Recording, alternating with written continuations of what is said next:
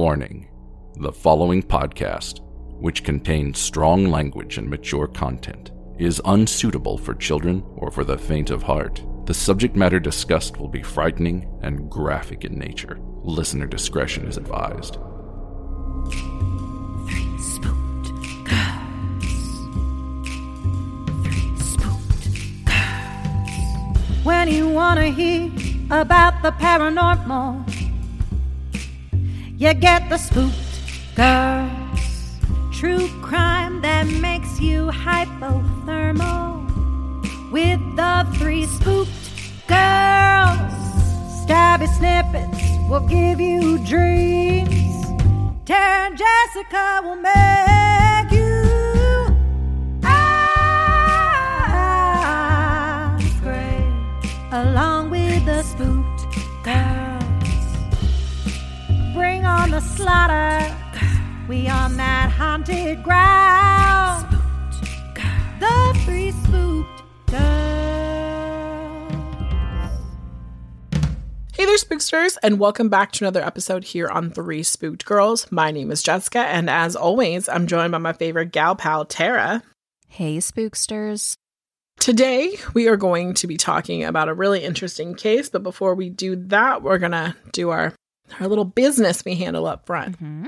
If you want to check out our social medias, you can do so by heading over to any of the socials, so Instagram, Twitter, and Facebook. That's the other one. The handle is at Three Spooked Girls. If you want to be part of our kind of like ongoing community that we have a Facebook group. It is Three Spooked Girls Official. It's a fantastic group. We do Book of the Month Club. There's a bunch of things that happen in there. Mm-hmm. That's where we did our Secret Satan. Unfortunately, at this point, it has closed. Yes. And people are sending things out. Mm-hmm. But you can hang out with us and interact with other spooksters in the community. It's really, I really enjoy like seeing the interactions in there. Yeah. It is. And so if that's something you're wanting to be a part of, head over there. That's kind of where we congregate, if you will. And then if you want to help support the show, you can do so by heading over to patreon.com/Three Spooked Girls. For as little as $1 a month, you get a bonus episode. Theirs was Friday. It was pretty fun, if I say so myself. Mm-hmm. So you definitely want to check it out and head over there. If you like our patron selects, where you've heard us dedicate them to someone, that would be our $10 and up tier, and you can definitely check out the different ones of those. We do have a Spookster shop. It is a Facebook group. It's in the link tree. You can get a fabulous tarot reading from Tara. Mm-hmm. And then she has a bunch of other goodies on there as well. It's definitely something you should check out. And with that, I'm going to hand it over to Tara, who's going to tell us about the death of a cheerleader. Yes. Oh my gosh. So this one has been requested quite a bit. And so here we are. It was time. And, you know, we like an excuse to get to watch a 90s made-for-TV movie as well. Because obviously that wasn't part of our research, but we were like, we have to watch this too, because, hello. So spelling, come on. Oh my God, yeah. Okay. Do you remember her TV show she had? 912. Her reality. No, her reality show. Yes, I forgot that she had a. Oh my God. Yeah, I used to watch that religiously. Fun fucking fact. I remember it. I remember her kids just seemed always really unhappy with everything that her and her husband were doing. Probably. Poor kids. All right. Enough of that. Okay. So we are talking about the murder of Kirsten Costas. So Kirsten Marina Costas was born on July 23rd, 1968 to Arthur and Barre Costas in Oakland, California. She also had a brother named Peter, and the family was extremely well off. Arthur, or I believe he went by Art, he was a corporate exec, and his wife was a stay-at-home mom. And the Costas family lived in Orinda, California. Now, for those unfamiliar, this is a suburb close to like San Francisco, Oakland, UC Berkeley, that kind of area. A lot of very well-off business and corporate people live there because obviously it's obviously still expensive, but it's cheaper than living in San Francisco. So, you know. Facts. Makes sense. And like I said, majority of these families were very well off. And even the ones that were like, I'm saying this with air quotes, not so well off, were still pretty fucking comfy. Yeah. So it's like, yeah, it's the bougie part of the East Bay. Mm-hmm. Or one of the bougie parts of the East Bay. It's like one of those places that you move from San Francisco to there because, one, great schools, but also like for what you would buy in San Francisco, you could buy like a whole freaking like giant house with a yard in Orinda. Right. And suburby with your kids and all that. Yep. And fun facts, Orinda was ranked the number 2 friendliest city by Forbes. And so, of course, that means the crime rate was extremely low. And the high school in town, Miramonte High School, was ranked number 1 in the state for public high schools. So pretty fucking cool. I mean, with that tax base in, it's basically a private school. Right. I know. It was like, I was reading about it and it was like, the teacher's starting salary is $75,000. I was like, that's not where anyone else in the state. No. Other teachers right now are like, what the fuck? They get paid? They're like, I'm moving. Facts. Oh, God. So, and they had tons of students who went on to be extremely successful academically and sports-wise. Multiple articles mentioned multiple NFL players, Olympic gymnasts, that kind of thing. And this was the high school that Kirsten attended. Kirsten was described by her friends as witty, outgoing, confident, sarcastic, stylish, and beautiful. The easiest way to describe her is she was an it girl. She was petite. She had dark curly hair that was cut kind of short to her shoulders, a little pat like around there. And she had olive skin. She was very beautiful. She was a very beautiful girl.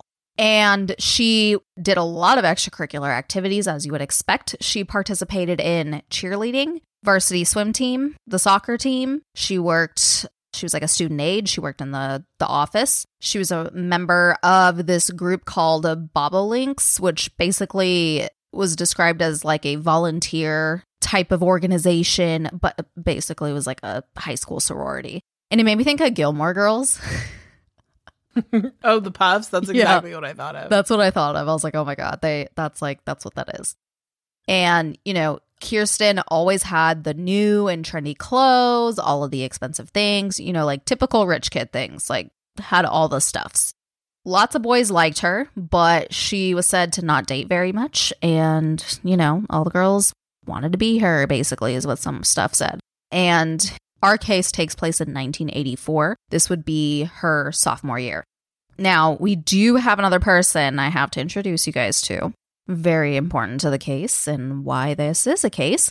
This would be Bernadette Proddy. And like I said earlier, all of the families in this area are well off. Bernadette's family was no exception, except they weren't quite as rich as like the cool kids. Like they were fine and obviously like lived in the area. But this family was made up of 6 kids. They had 6 kids, Bernadette being the youngest. So there's that, 2 versus 6. That's a hefty difference. Her dad was a retired public works officer, but he was, there was enough income and stuff that her mom stayed home as a stay-at-home mom as well.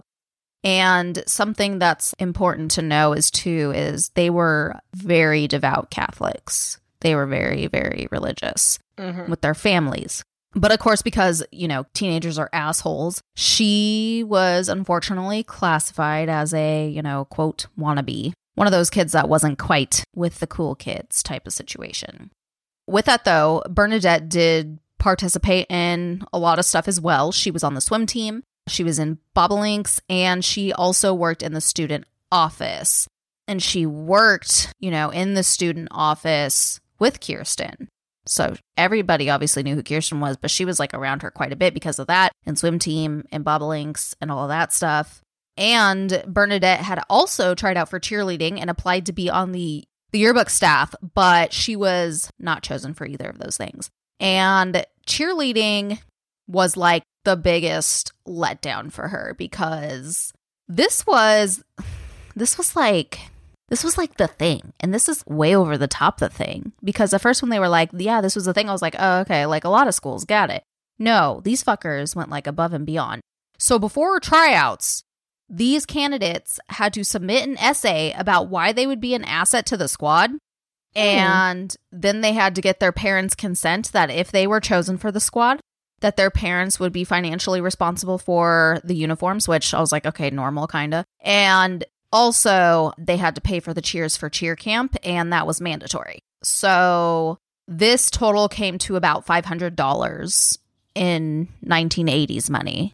So that's a good chunk of change for high school cheerleading, I think. I don't know what that converts to today, but... And then when they decide to select... It's about $1,500 today, by the way. Oh, okay, $1,500. I guess for like people that are like super well off like that, they're just kind of like, whatever. That'd be like, us paying like a couple $100. Right. And even then, like when you think about it, like for like a camp and a uniform, it still isn't like that much. That's true, but still. Even $1,500, like that's what I would expect people to have to pay.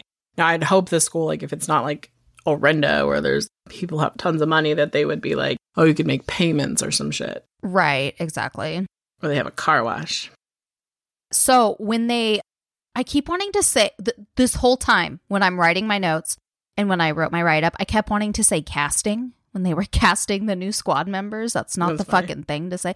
Anyways, when they were announcing the candidates after the tryouts, they made it a whole fucking thing. They had an assembly. They made a huge ordeal about this. They had an envelope to announce the names. And then they'd call these girls up to stage, and then they'd give them flowers like they won Miss America or something.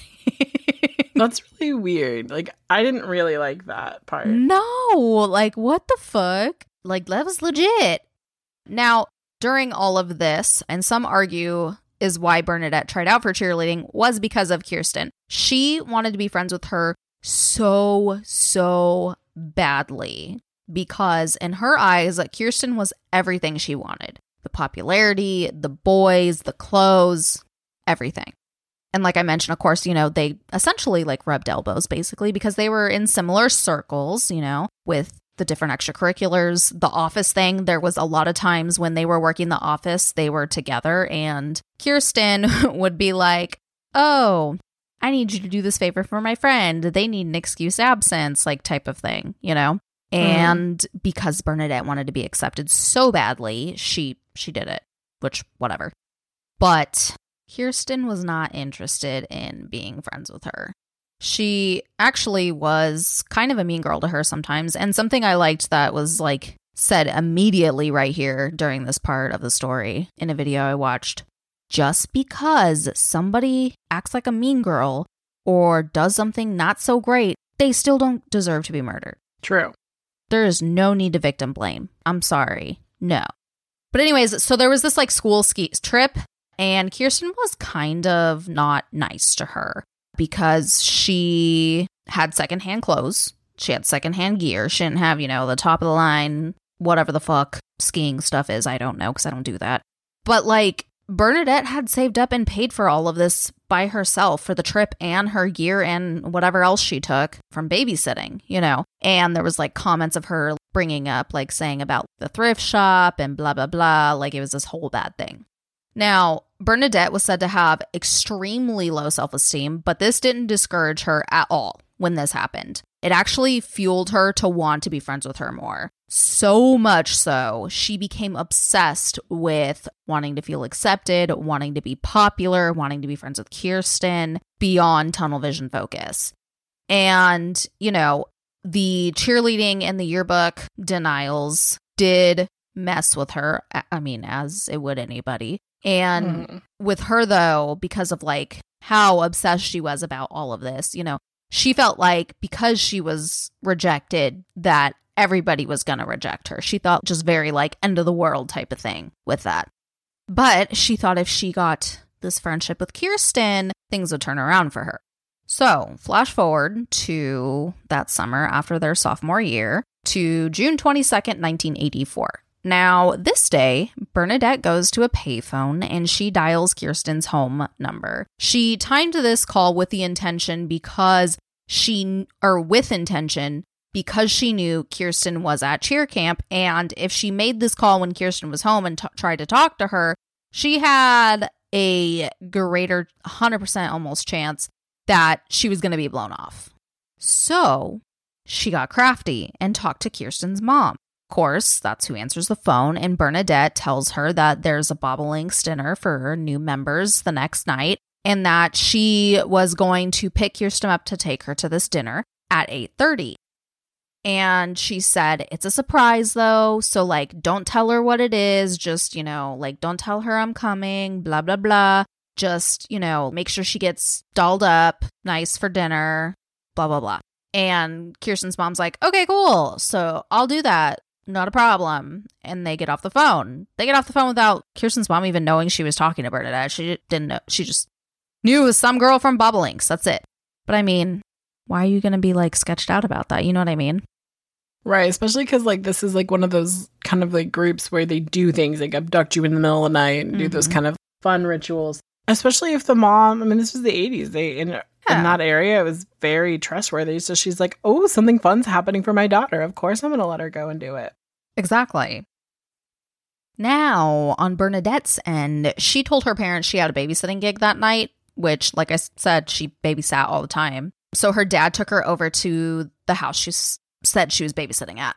And when they got there, she convinced her dad to leave the car with her because, one, she said it would make her feel safer to give that appearance that there was an adult home because there's a car in the driveway. Well, that makes sense. Yeah, I was like, I get that. And then two, she could then drive herself home once the parents got back, and it was like literally around the corner. And being from a small town, it's like, whatever. You know what I mean? And it's, I guess, also the 80s. If anyone's like in a city, they're probably like, what? No, that's like a normal thing. I wasn't surprised. Her dad's like, sure, cool. So, her dad parks it, gives her the keys to his Ford Pinto, and he goes home. And once the coast is clear, she gets into the car and she drives over to Kirsten's house. And the thing with this too, which I think is like so weird, people for some reason like to nitpick what Bernadette was wearing because she was wearing like casual clothes. But it's like, okay, she was lying to her parents saying she was going babysitting. If she got all like super dolled up when she normally doesn't to babysit, they're going to fucking know something's up. Right. Just saying. It'd be suspicious. Exactly. So Kirsten's family wasn't home when she was getting ready to go to this surprise outing. They were at, I think it was a sports banquet or some kind of dinner thing for Pete. And Kirsten's mom actually called before Kirsten got picked up, to check in with her. And she was like, have fun. I'll see you later when you get home. And they said, I love you. And they hung up. And this was the last time they would ever talk. Now, Bernadette rolls up and honks the horn, and when Kirsten gets to the car and sees who it is, she's kind of like, oh, it's you. She's disappointed. Like, she's disappointed because she thought it was going to be one of her gal pals. But Bernadette convinces her that, like, hey, come on, just get in. Let's go. We're really not going to a Bobolinks thing. Like, I lied about that to tell your mom to cover for you. We're going to go to a party. And it was like a party everybody had been talking about. So Kirsten's like, okay, cool. Let's fucking go. And when she gets in, she notices there's a kitchen butcher knife in the car. But Bernadette explains this away and is like, oh, it's one of my sisters. She uses it for like fruits and veggies when she wants a snack in the car type of thing. She had a sister who was like a super health nut. So Kirsten was just like, okay, whatever. I'm sure it was probably like a jokey type of comment at first. Nothing crazy because it's not like it was like fucking covered in blood or anything scary. It was just kind of like chilling. Now, that plus the rest of this is pretty much according to Bernadette. Just FYI. So, yeah. So, Bernadette says that they ended up pulling over to an empty church parking lot, and they were there for about 40 minutes because Kirsten wanted to smoke some weed that she had brought before they went to the party. And that Kirsten tried to convince her to smoke with her, but she declined. And later, people like kids, students were like, there's no way that she would have declined that if that happened because she wanted to be liked by Kirsten so fucking badly. She wanted to be accepted so badly. She would have done anything. So, whatever. But they start talking, she says that they argue about the weed, and then they start talking and arguing, and then it comes out that technically Bernadette wasn't invited to this party, that she had just heard it essentially from a friend of a friend type of thing. So Kirsten's like, so you're not even actually invited and we're just going to show up? She's like, no, fuck that noise. I don't want to do that. Like, what the fuck? And so they start going back and forth. And then Bernadette gets super upset. And she says to Kirsten, she says that she's going to spoil everything. And Kirsten says there was never anything to spoil because we weren't invited. So whatever. Mm-hmm. And then Bernadette starts crying and being like, why are you so mean? Wait, all that stuff. And she's like, why won't you be my friend? Like, just like loses it. And Kirsten, apparently, in response, rolled her eyes. And Bernadette was like carrying on about how much she admired her and wanted to be like her and all of this stuff. And she says, like, Kirsten said that this was pathetic and said stuff like that. And then after that, gets out of the car because she's like, okay, fuck this shit. Well, luckily, there was a family friend that lived next to this church. It was a couple named Alexander and Mary Jane Arnold. These were friends of Kirsten's parents, which again, small town, small area, not surprised. So she goes up to the door and she knocks. They open the door and she has to use the phone and she says, hey, can I use your phone to call my parents? Because my friend got weird and I want to go home and I don't want to go home with her. So they're like, yeah, of course, come in, because they know her. So they come in, and when she's coming in, they see Bernadette, but she's like kind of back. She's like, she's brought the car over, whatever, but she's like at the road because she obviously can hear all of this. So she's like, I'm not going to be up in there, apparently. So she comes in, she tries to call her parents, but her parents aren't home yet from the thing with her brother. So Alexander is like, hey, like, I can take you home. It's no problem. You know, if you really don't want to go home with your friend. And she's like, yes, please. I do not want to ride with her. So they get in the car and, you know, they're driving home. And Alexander later says, you know, she really wasn't in distress or anything. She was like talking about school, cheerleading, all of that stuff. And all she really would say is like, my friend got weird. And it's whatever. I just want to fucking go home. Anyways, so, you know, he said like, he didn't think too much of it. Didn't think it was anything serious. But then when they're driving, he notices that Pinto is following them. And he's like, are you sure there's not something going on with this friend? Like, is everything okay? And she just insisted everything was fine. So he's like, all right, well, they get to the house. He's like, I'm gonna sit here until I see you go in, you know, like a responsible adult, making sure she gets in safe. Mm-hmm. So she goes to her house and she realizes her parents aren't there. And she's like, you know what? I'm going to go to my next door neighbor's house or whatever. He's sitting there and he like can see this or whatever. But Bernadette pulls up and she parks and she grabs that knife that was in the vehicle and charges up to Kirsten on the neighbor's lawn. And this obviously, like, you see someone charging at you with a fucking knife. Kirsten, like, backed up and yelled at her to go away. And Bernadette was like, nope. And she started attacking her with the knife. She stabbed her multiple times.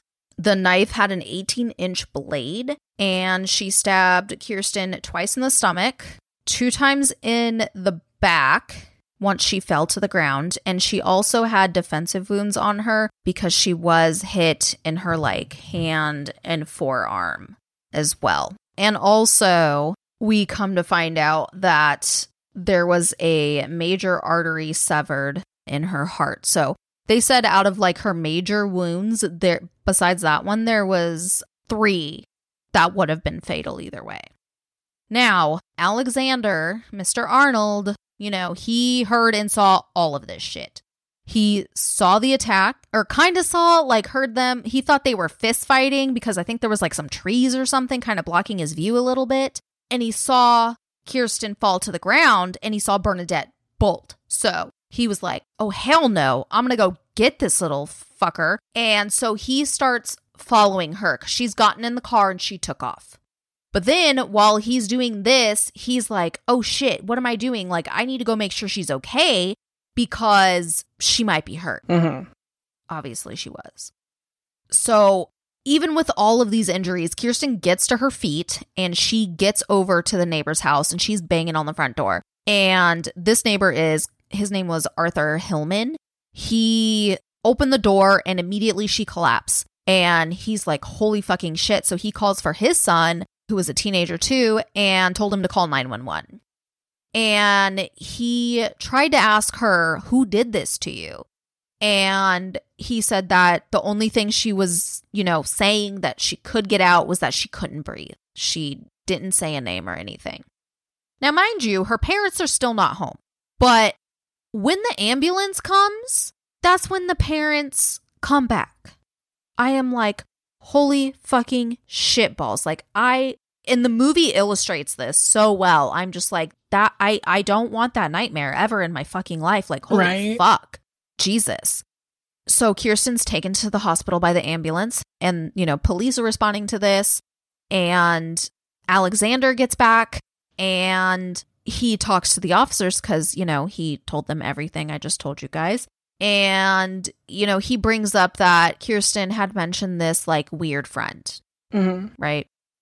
And he's like, we saw her at our house. She was chilling on the road. But he had a very, very vague description of her. He said she was a, quote, chunky teenage girl with stringy blonde hair, attired in track pants and driving a Ford Pinto. And that was like kind of it. So that's not really going to slim it down at all, And so she would be obviously transported to the hospital and Kirsten would be pronounced dead at 11:02 p.m. Now, meanwhile, Bernadette has went home. And when she went home, she flushed the weed down the toilet. She hid the knife and then went on a walk with her mom and the family dog. That's so weird. Like nothing happened. And it was late. I'm like, who the fuck goes on a walk that late? But maybe I'm just an old lady. She later states that she was restless the remainder of the night because she thought that she had just injured Kirsten. She didn't think she murdered her. And she fully expected the police to come knocking on her door because obviously Kirsten would be like, Bernadette fucking stabbed me, But we know that's not what happened. Now, the next day, she gets a call from one of her friends and they tell her that Kirsten was murdered. At this point, Bernadette disposes of the clothes she was wearing that night and she washes the knife, the murder weapon, and puts it back in the kitchen. I mean, what else are you going to do about it, I guess? Whatever. But, still, I'm like, Jesus fuck. So, at this point, they have a funeral for Kirsten, obviously. And fucking Bernadette comes. I'm like, bruh. I mean, I know we've seen that before, but anytime I hear that, I'm just like, Jesus fuck. You know what I mean? Mm-hmm. It's one of those things that's like so disturbing. And she was like crying and this whole fucking thing. And there was also said to be hundreds of people there at her funeral. Now, after this, because they have such a vague description of this attacker, investigators start this 6-month investigation. So they start questioning students, which of course includes Bernadette. There was a point where she took a polygraph test. Some articles said that, obviously polygraph, whatever, but this is the 80s, so of course they're going to do it. Results came back inconclusive. Some say she had failed. Depends. I mean, same difference. Whatever. We know she's guilty. And then, obviously, she gave this babysitting alibi, but she wasn't fucking babysitting. So, there was that. But they did try to focus on this student named Nancy Kane, who Kirsten was said to have picked on. And she was like a goth girl. She was like, not the preppy norm that most people were. So they thought, oh, if she was bullied by Kirsten, she decided to snap and kill her. Mm-hmm. That was their thought for the longest time. But no, it wasn't the fucking case. It didn't help that she had written that she wanted to kill Kirsten. Right, exactly. Because she had wrote that, and then there was all of these rumors. It's the whole fucking thing where it's it's teenagers, so it's gonna make it worse than what it's supposed to be. Nancy's mom would not permit her to take a lie detector test, and she would end up transferring to a different school the following September. Which I thought was interesting because they were like, oh, then she's guilty because she transferred schools. And I was like... Or she just didn't want to get bullied more. Like, the fuck? Like, she was bullied before the popular girl got killed. Imagine what it's going to be like afterwards. Exactly. So once the focus on Nancy died down, they were like, oh, this had to be like a drifter or someone not from town. No, none of our kids could have done this. Well, as time goes on, eventually, investigators thankfully decide to contact the BAU. And you know, we're a huge fucking fan of them because they reach out and they're like, hey, can you do a profile? Because we literally have nothing. We have interviewed hundreds of people. We have looked through countless Pintos, including Bernadette's, which had no evidence. So that's why that was cleared. We're at a dead end. We don't know what the fuck to do, right? So the FBI does make a profile and the police department gets it in October of 1984. Now, this profile stated that Kirsten's killer would be a girl of the same age as the victim, and she probably knew her. And the biggest surprise as far as the police department were concerned was that this killer would not be remorseful. So they had been thinking that, you know, if they questioned the murderer, they would eventually feel guilty and admit it. But the profile is like, nah, fam, not gonna happen. Also, during this, Kirsten's parents hired a private investigator to look into this as well. And it was actually when he was looking at everything, Bernadette's alibi jumped out at him. He's like, wait a minute, red flag. He made a call to the family that she said she was supposed to be babysitting that night. And they were like, nah, we didn't have her babysit that night. And so he's like, oh, fuck. So he is the one that followed up on that and told authorities about it.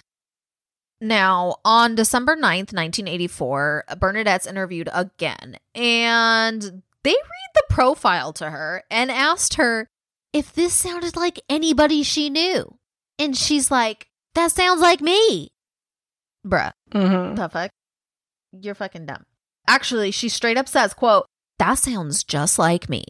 And that the public humiliation of people knowing that, you know, this person had done this would be worse than going to prison. End quote. Which I'm like, holy fucking shit. But obviously they can't arrest her because it's like, this is a teenage girl saying, like, you know what I mean? It could have been nothing. Right. It could have just been her fucking saying shit she shouldn't be fucking saying if she was innocent, but she's obviously not. So, here we are. But detectives were like, it's her. It's her. We gotta get her to confess or find something. It's like the Casey Anthony thing. It's like, if you don't have something, what are you gonna fucking do?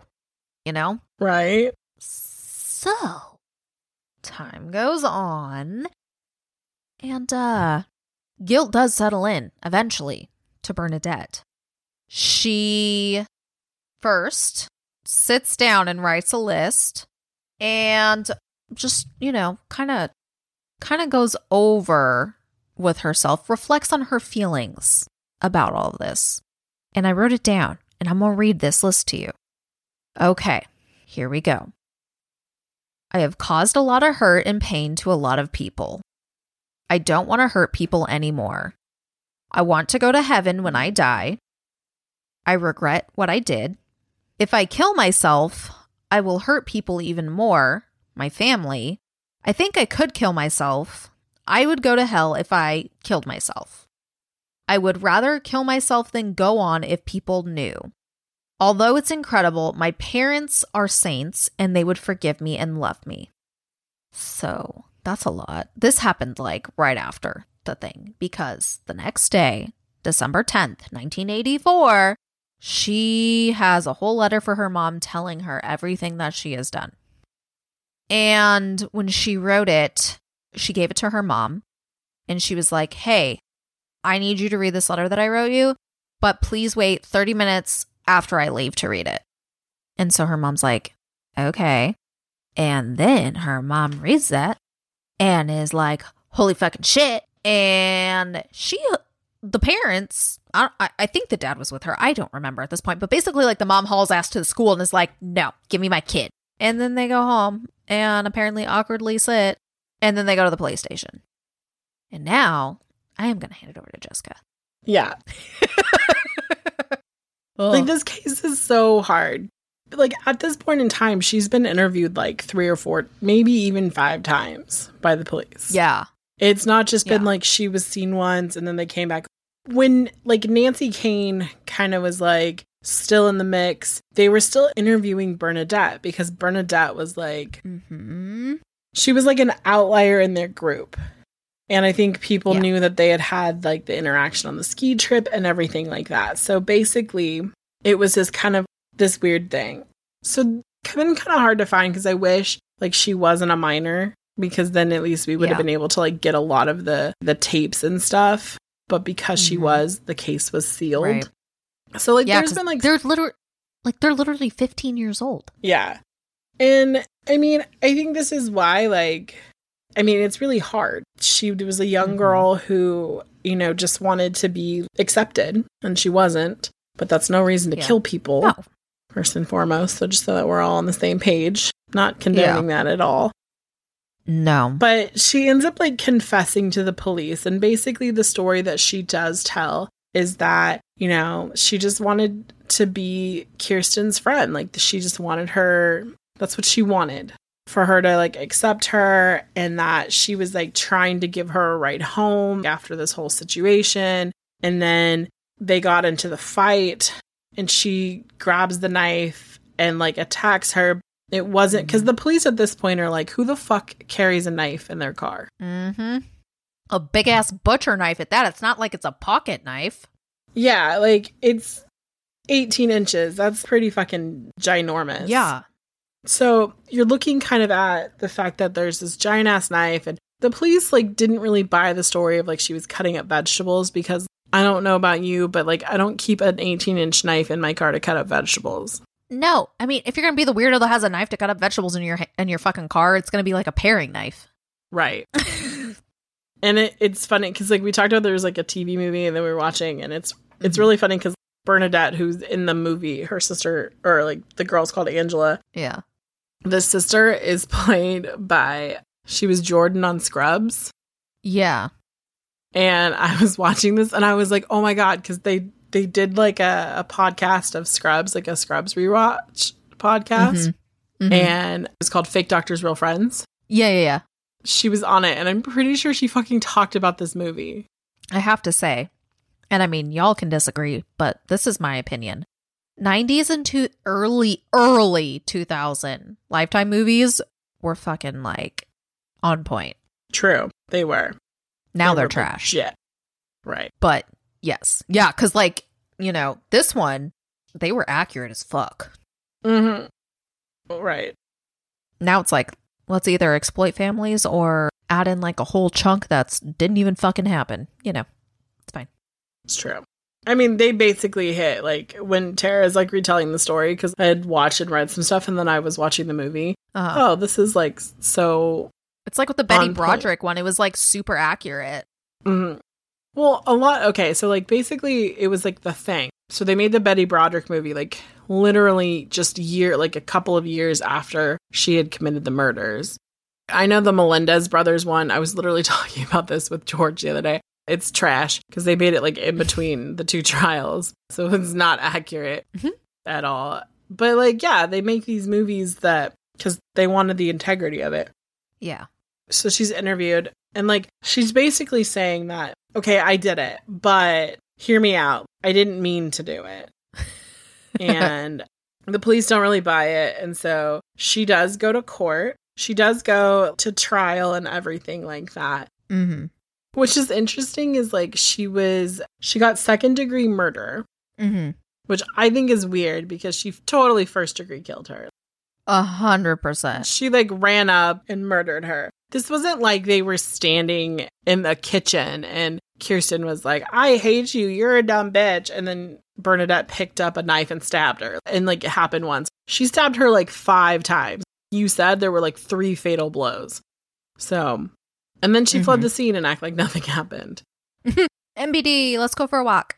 Because the prosecution failed to prove that Bernadette actually like premeditated this shit, she only got the second degree. And the maximum amount of years for second degree murder was 9 years. Bro. So like like let's say she serves all 9 years. She's 15 when this is happening, right? Because she was sentenced on April 1st, 1985. Which, no April Fool. Probably April Fools to like Kirsten's family, like Jesus fucking Christ. Yeah. But like, okay, so let's say that her birthday's in September, so now she's probably like 16 when she's been sentenced. So like, dude, she'll be like her mid-20s, right? Early 20s, like she'll what? Be like 25. Yeah, that's so young. Mm-hmm. However, that's not what ends up happening. So she's sentenced, and then she's sent off to California's Youth Authority in Ventura, where she actually completes high school, and she completes high school with a 4.0 GPA. So she gets her GED. So she was smart. So she finishes school and everything. But because she was doing really, really well in school, she actually only served 7 years and was paroled. She was paroled on June 10th, 1992. Bruh. I was 1 year old. You were a little thing too. I was definitely 6. Yeah. But like, fuck.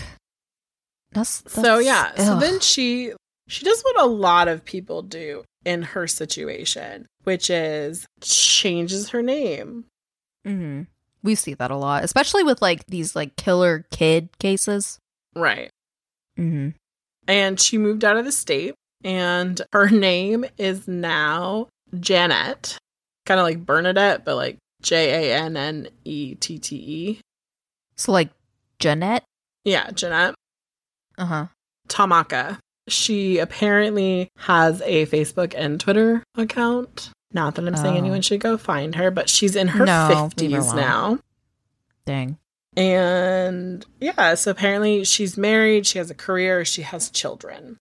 This is one of those like weird things where you're like, you fucking murdered a person and now you've had a whole life. And I'm sure like Kirsten's family, who actually ended up having to like leave the area because of this. They like moved in like 1986 to Hawaii. But like we mentioned earlier, they did make a TV movie. Yes. One Miss Tori Spelling plays Stacy Lockwood. I really liked the part where they call them Meadowlarks in the, which I actually like the name better, Meadowlarks. I was like, oh, that's cute. Mm-hmm. The weird thing is like when they did their initiation, they had to like go get like mayonnaise slathered on their head and then go kiss men in cars, like on the cheek. And they were like old guys, which I was like, that's fucking weird. Super fucking weird. Yeah. It was cute. And like, it was pretty on par with like the actual case, like Tara said. Yeah. And they've remade it like twice. Yes, there's a newer one. Yeah. It came out like in 2018 or something. Mm-hmm. Yeah, it was like pretty recent. And it is also called Death of a Cheerleader. Mm-hmm. It's like one of those, like, this is one of those cases where it's kind of hard to like, it's almost like hard to believe the story that like. Right.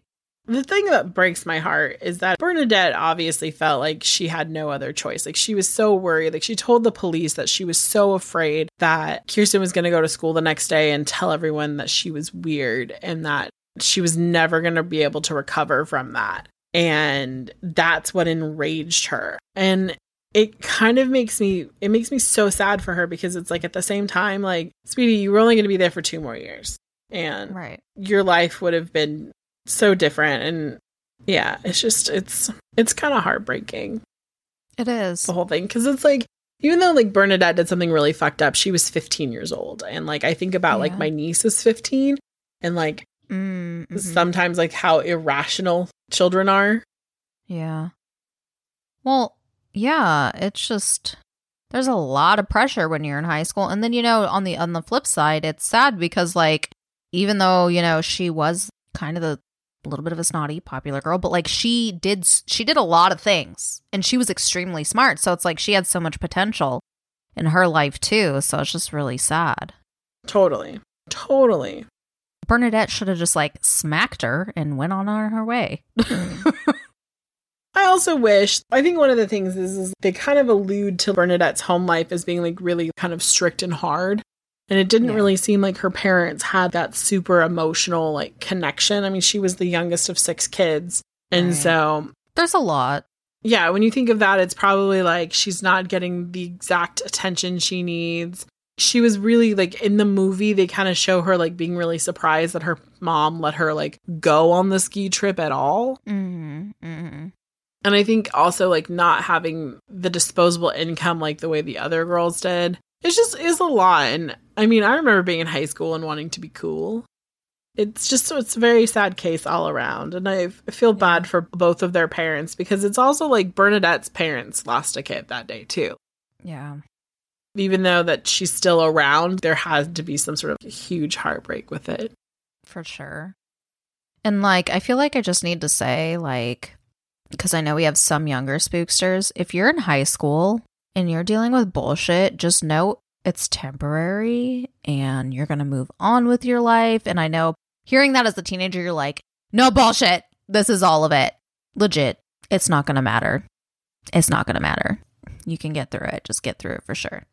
Oh, for sure. Like I get that because like that's how I felt a lot of times. I felt like, God, this is never going to end or especially like it's like these are the people who are always going to be like in my life. Right. And the thing is, it's like once you're not forced to see these people every day, 99% of them will become not a factor. Oh, for sure. But anyways. If not more. Okay. Okay, so with that, we're going to go ahead and wrap up. Thank you guys for listening, and we will see you back here next time. Toodles. Bye.